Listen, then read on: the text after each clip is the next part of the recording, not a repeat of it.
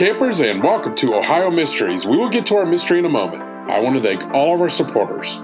If you would like to continue to see us grow, please make sure you hit the subscribe on your favorite podcast app. You can find us on Apple Podcasts, Google Podcasts, iHeartRadio, Spotify, and more. The best way to support us is to share our podcast with friends and family. Thank you for all of our supporters. And now, let's throw another log on the fire, campers. It's time for a new mystery.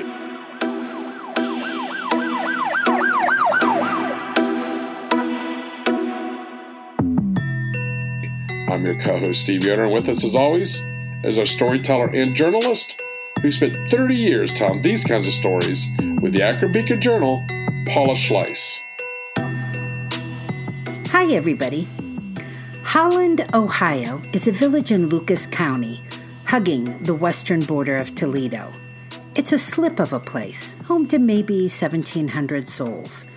Its claim to fame is being home to Alexander Drabik, the first U.S. soldier to heroically run across the bridge over the River Rhine during a famous World War II battle, earning him a Distinguished Service Cross. It was also home to Joe the Plumber. You might remember him during the 2008 presidential campaign when he spoke up at an Obama appearance and ended up becoming the national poster child for small businesses. In 1995, Holland was also the home of Tammy Ann Fafard, a very troubled soul. Tammy was born Tammy Hill, and she grew up in the area, attending Northwood High School. She would have graduated in 1989, but by her sophomore year, she had discovered crack cocaine. She dropped out. The drug dominated her life. By the age of 24, she'd had 4 sons, all taken from her because she couldn't care for them. She tried to look in on them from time to time. They were all in foster care, and she stayed in touch with her mom regularly, but she just couldn't get control of her life. Tammy's 4th child was born on Christmas Eve, 1994, and it was during that pregnancy she learned she had cervical cancer. Doctors warned her to seek treatment as soon as the baby was born, but she never did. In 1995, Tammy and her husband, Sylvain Fafard, were living on Crissy Road. They had a volatile relationship, and the police had been called out more than once to break up a fight, which often left them both bloodied and bruised. They both used crack.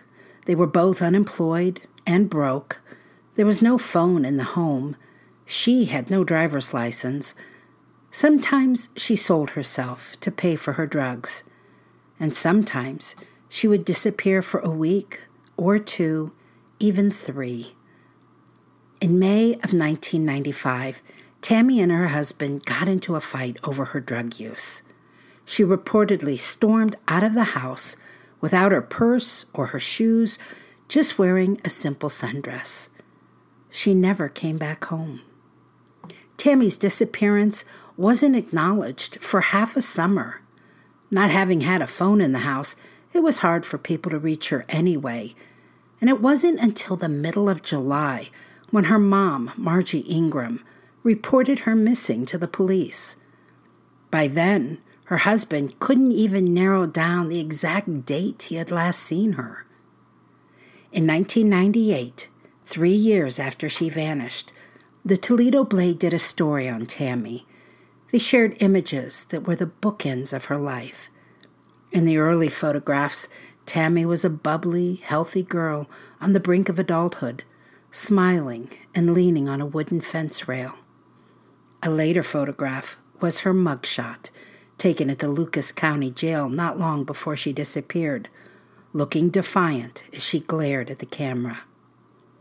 At the time, Detective Kathy Stooksbury said, "We know something terrible happened to her.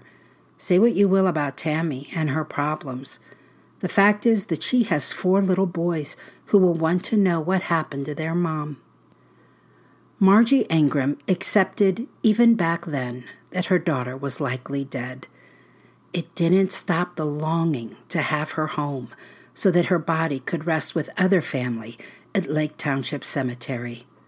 Margie said, "I don't give a damn why or who or anything like that, as much as I deserve to have her body.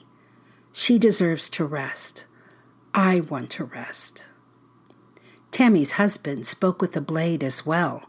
Sylvain Fafard acknowledged they both had a drug problem. "It started off just on the weekends, just me and her," he said. "But then we were doing it during the week, and she wanted it more and more." Tammy started prostituting herself. She abandoned the tomato plants she had tried to grow. The camping and fishing trips that her and her husband used to take became a distant memory. He said the last fight they had was only verbal. "She wanted more crack cocaine, and I said no," he said. "It didn't get physical. She just left, walked away," he said. He said he didn't report her missing because she was often gone for long stretches. Also, he admitted, "I really wanted to get away from her." Tammy was a hair under 5 feet tall, weighed 100 pounds soaking wet, brown hair, hazel eyes. She had tattoos of a flamingo and a rose, though her family could not confirm the exact location of where they were. She'd be 51 years old today if she were still alive, though detectives are pretty sure she's not. There have been few leads on the case. One caller did tell detectives she heard a man talk about killing Tammy, but that tip led nowhere. Without a body, authorities cannot even declare Tammy a homicide, and there is no evidence of foul play, just a hunch. Typically, crack addicts show up begging for money from people they know. The fact that Tammy didn't spoke volumes, detectives said. If you have any information about what happened to Tammy, call the Toledo Police Department at 419-245-3151. That's it for tonight, listeners. For photos, news clippings, and more on this and every episode, hop on over to our website, ohiomysteries.com. And like I said at the beginning of the podcast, share our podcasts everywhere. We are currently trying to reach our goal of being the #1 podcast on killerpodcasts.com, which we currently hold the second most listened podcast there. I know you can help us get there.